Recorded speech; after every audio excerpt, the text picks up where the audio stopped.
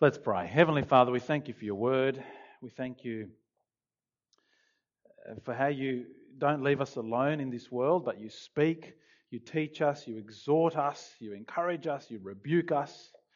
Father, this morning we ask, please, that you would humble us. You would show us our place in your creation and in the way you've ordered society, and that we would live lives that honour you, that worship you as we seek to pour ourselves out in the service of others. We ask this in Jesus' name. Amen. Jesus is going to come back again.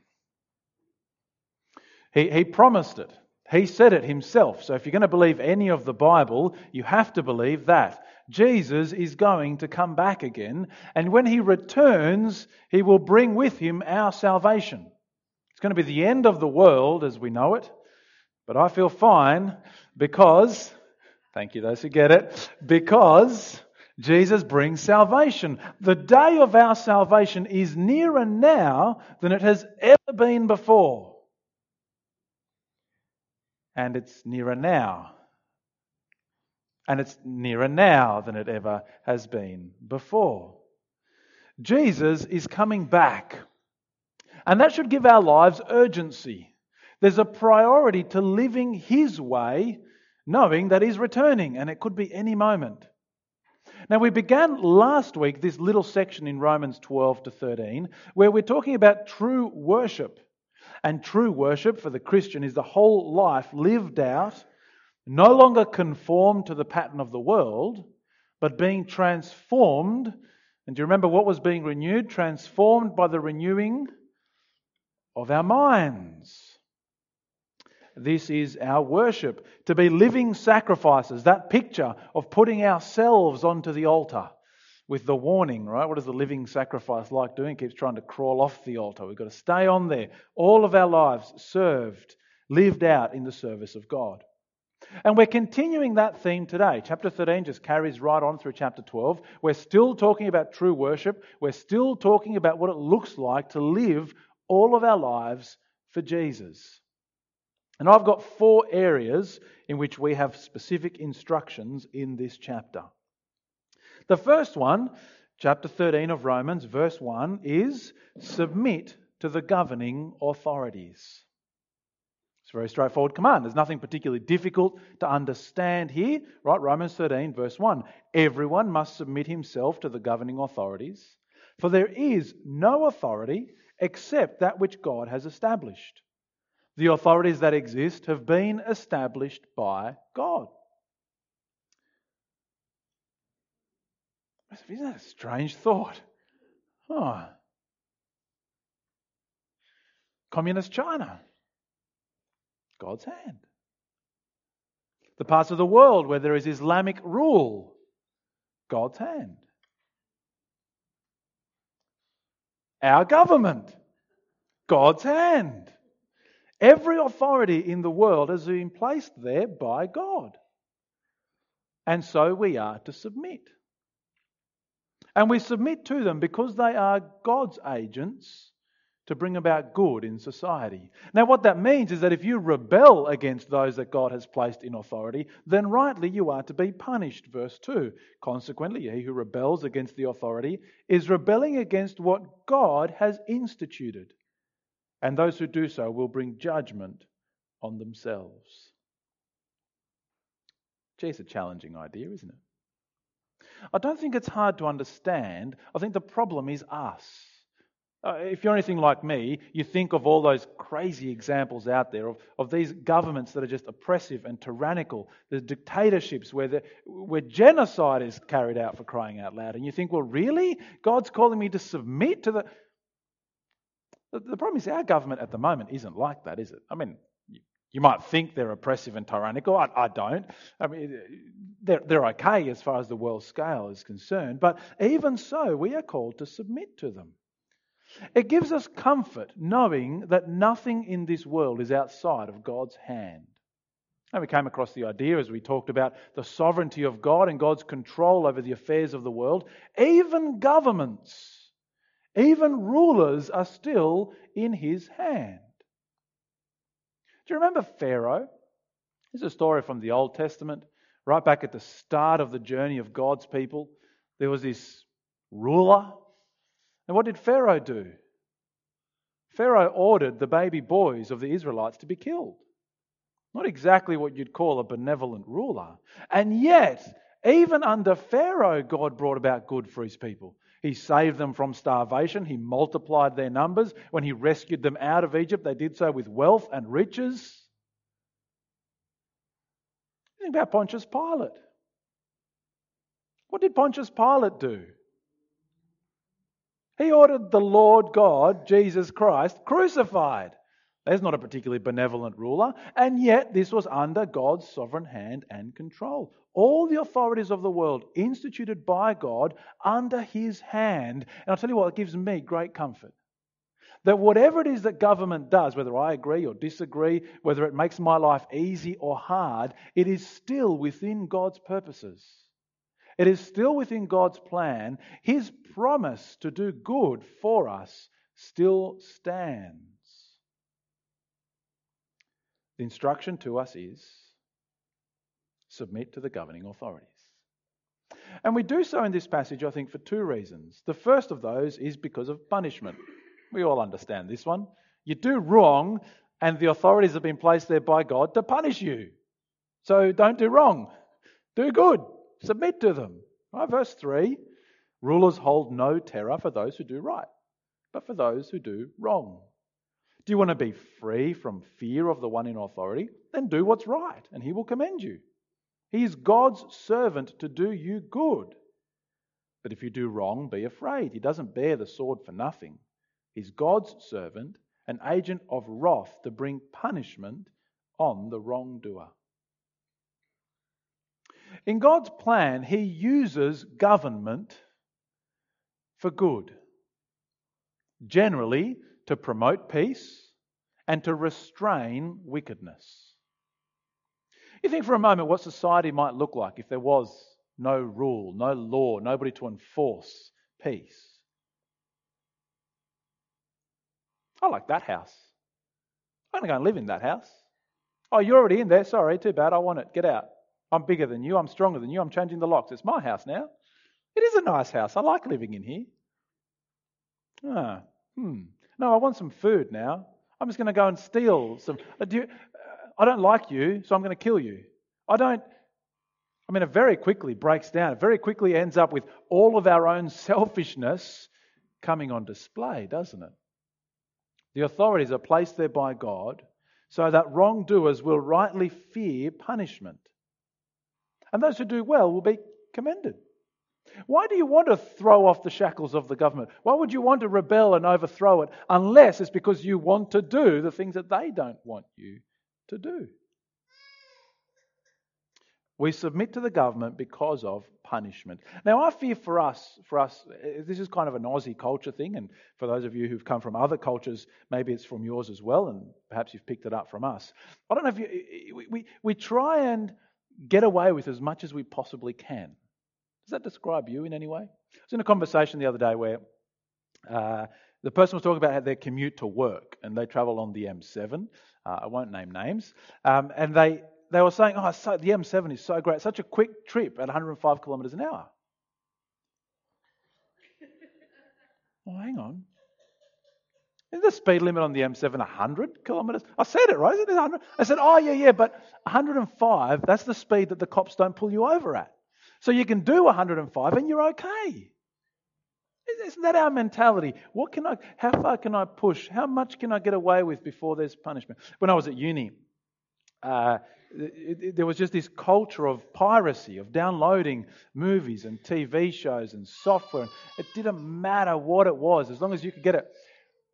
Apparently our universities have the highest per capita piracy in the world. Champions, we've got to be good at something, right? And why? Why? Well, no one can catch me, right? No one knows. There's no punishment. There's no reprisal. What can the authority do to me? Or so we think. So there's a second reason why we submit to government. It's not just because of punishment, but we also, Christians, do it because of conscience. Verse 5. Therefore, it's necessary to submit to the authorities, not only because of possible punishment, but also because of conscience.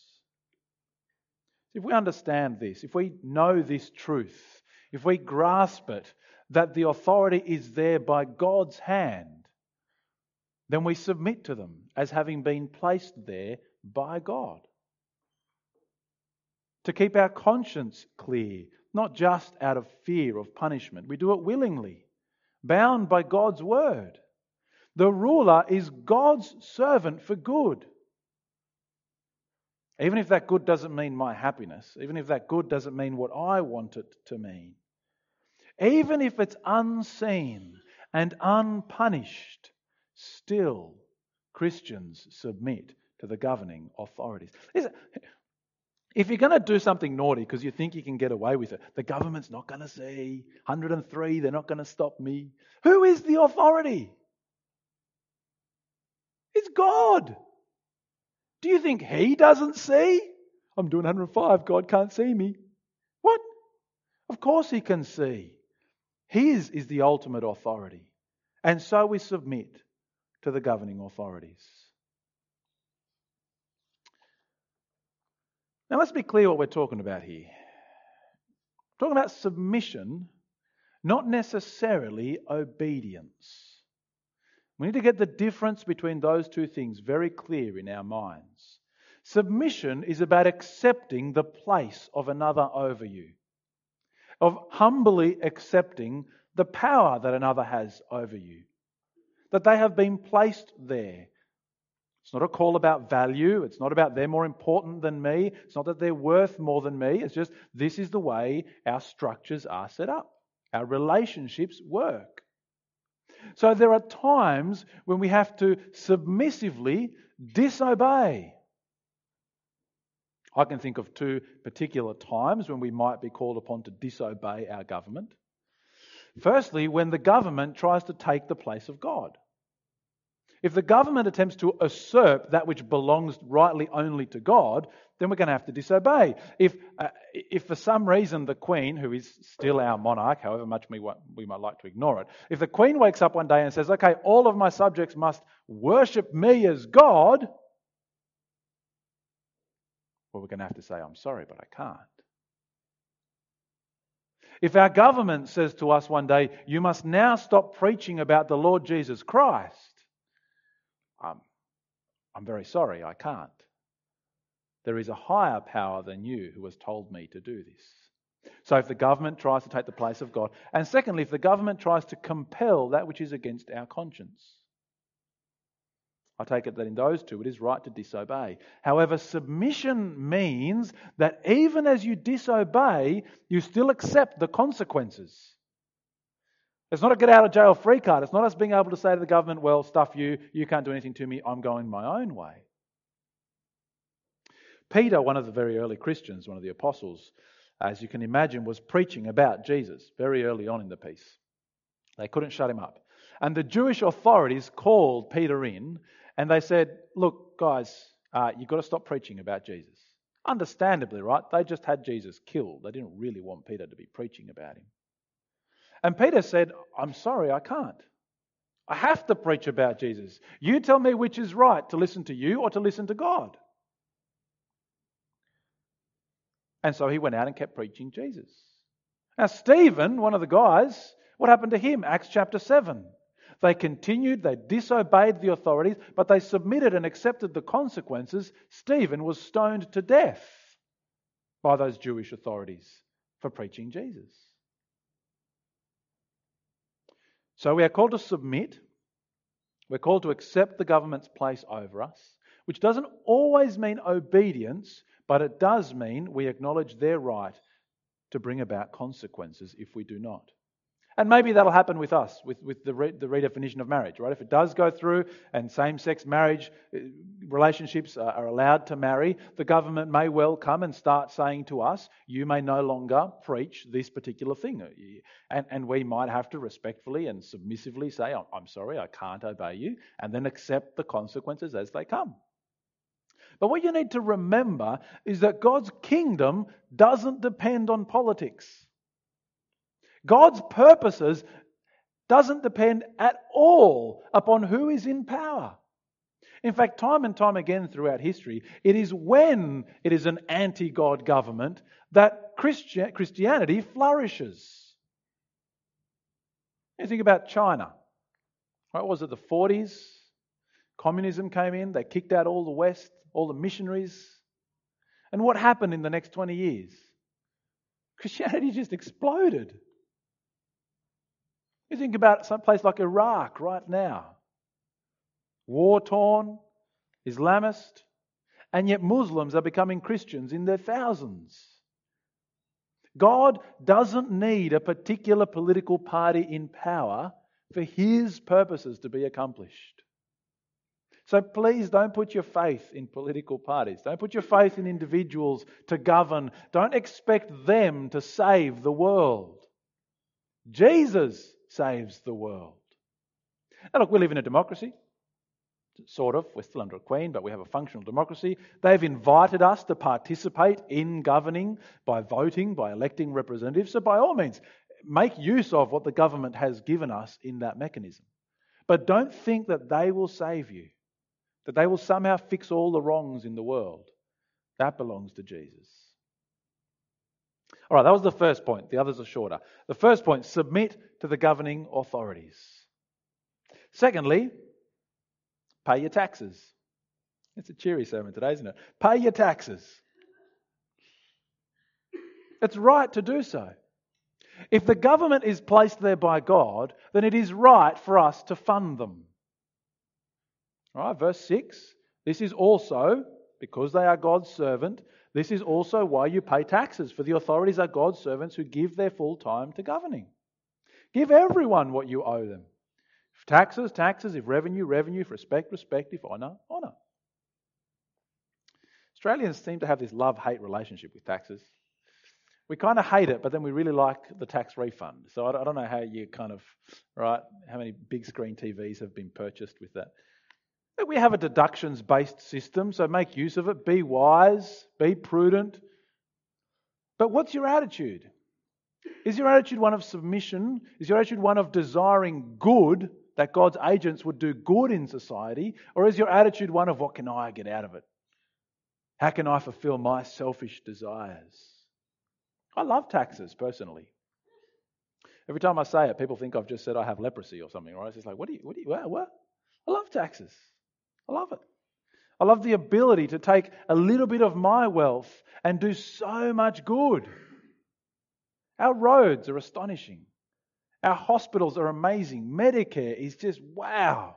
Our schools, they're okay. Right? It's just what government, and it's right to pay those. I've lived in a country, right, where the government takes your tax dollars.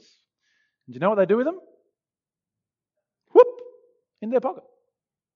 Literally. And just, you guys, you can get stuffed, right? And yet still, even then, it would be right for us to pay taxes. It's wrong for them to do what they do with it, but it is right for us to pay. It's right for us to support them. Those who give their time, full time, to governing. And it's right to do it because of the principle in the next section, the third command, and that is love. Love. See, if you want good for other people, then surely you would rejoice at the opportunity of a little bit of your wealth going towards good for others. That's the way I see it. Here's the principle. Verse 8, let no debt remain outstanding except the continuing debt to love one another. For he who loves his fellow man has fulfilled the law. The commandments, don't commit adultery, don't murder, don't steal, don't covet, whatever other commandments there may be, they're summed up in this one rule. Love your neighbour as yourself. Don't do what you do out of debt because you owe somebody, begrudgingly, forced to do it. Do good for others out of love, out of a desire to see them blessed. Now, verse 8 has some controversy around it. Now, let me read it again. Let no debt remain outstanding except the continuing debt to love one another. Literally, the verse says, don't owe anyone anything. Have no debts. Don't ever owe. And so for some, what that means is you may never borrow money. You're going to buy a house? Well, then you need to save up, don't you? And when the day comes that you've got your $1 million in your hand, you can go and say, I pay now, cash, right? There are some who say you shouldn't have post-paid bills. You know, you have your electricity bill and it comes and it says you've got to pay within this month. Well, you owe money on that bill now. So you always need to prepay. You've always got to be one bill ahead, essentially, so that you're not... Look, if somebody holds that view, to be perfectly honest, I'm not necessarily going to try and convince them out of it. Right? God's going to bless their desire to obey His word. However, there's a difficulty, which is verse 7. Give everyone what you owe them. If you owe taxes, pay taxes. Therefore, there's an expectation by Paul that we will owe. So how can you have verse 7 and verse 8? Pay the people that you owe, but never owe anybody anything. It's kind of... So I take it that verse 8 is meant to be read in that context. Again, the principle by which we do things is not out of debt, but out of love. Don't find yourself seeking to behave in ways that you have to behave because you have placed yourself in a position where you owe others vast amounts. Rather, do what you do because you love them and you want good for them. Okay, we have to submit to the authorities, pay taxes. We do it because we love other people. We want good for them. And fourthly, we do it knowing the time that we live in. Understanding what day it is today makes a really big difference to a lot of things. Ken started today with us with, is there something special about today?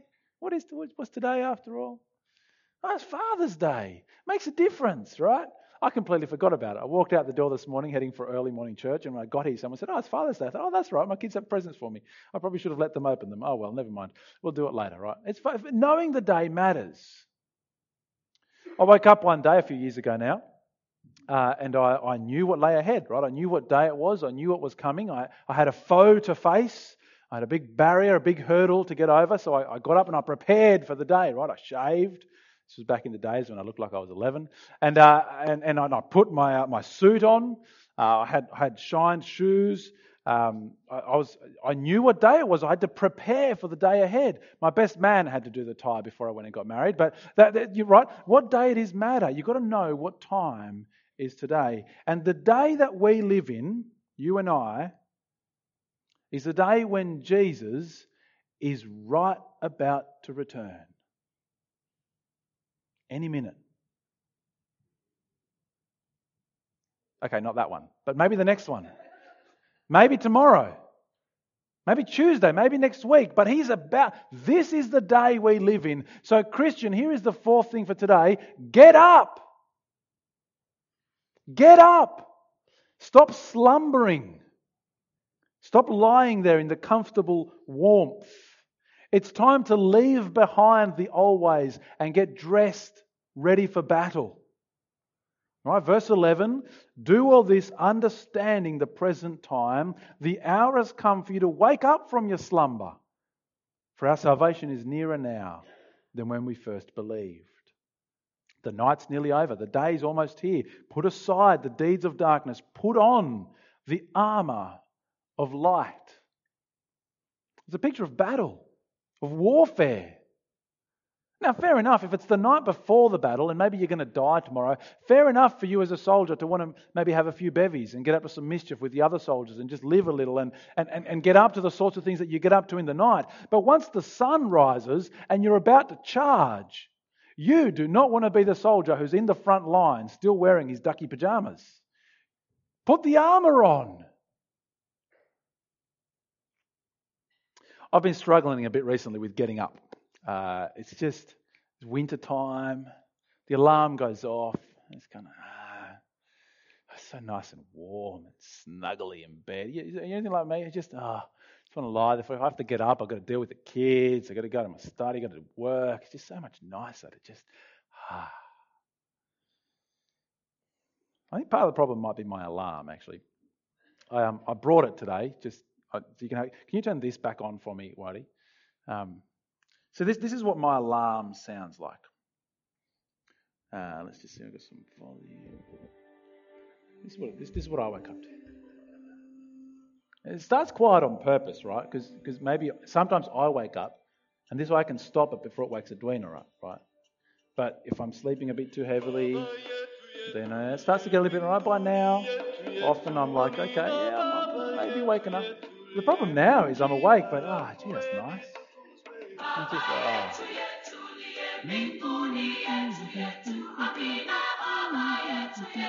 I know it well. It's my life every morning, right? And sometimes I'm not awake yet. Like it's been a long night. Someone's been snoring. You know what I'm saying? I've got earplugs in. So it gets a little bit more exciting. Right? The volume comes up a little bit. It's time to wake up now. But it's still just so nice and warm. Oh. Okay, now I'm awake. By now I'm normally awake, right? But now it's just fun. Sort of lying in bed. I don't want to face the day. It sounds like hard work. It goes on for 3 minutes anyway. Do you know what my alarm should sound like?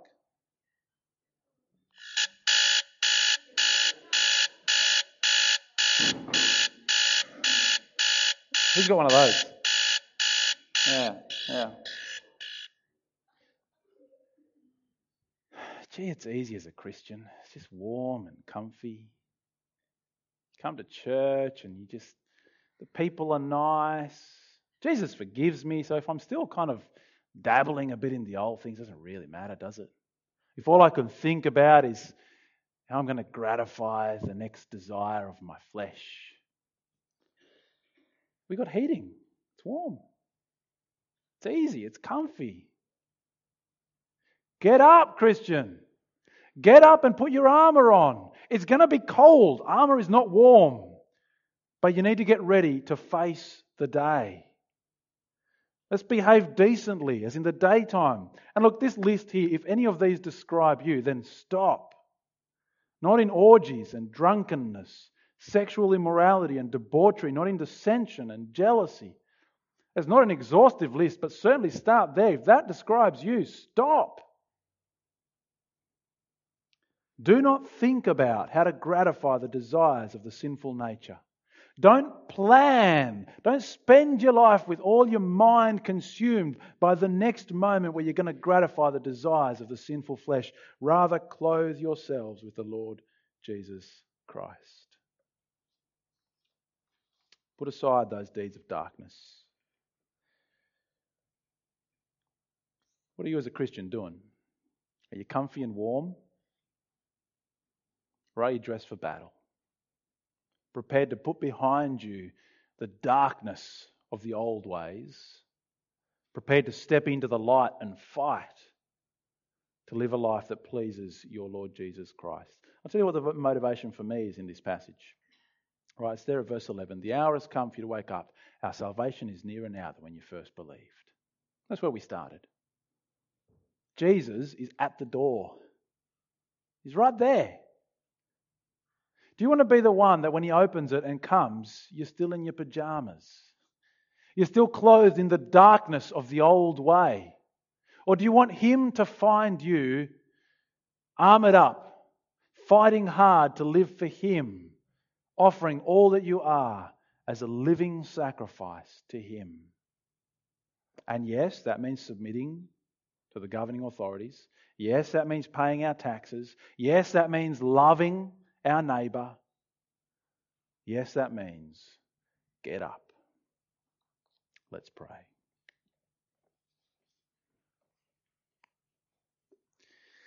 Heavenly Father, we thank you for this wake-up call.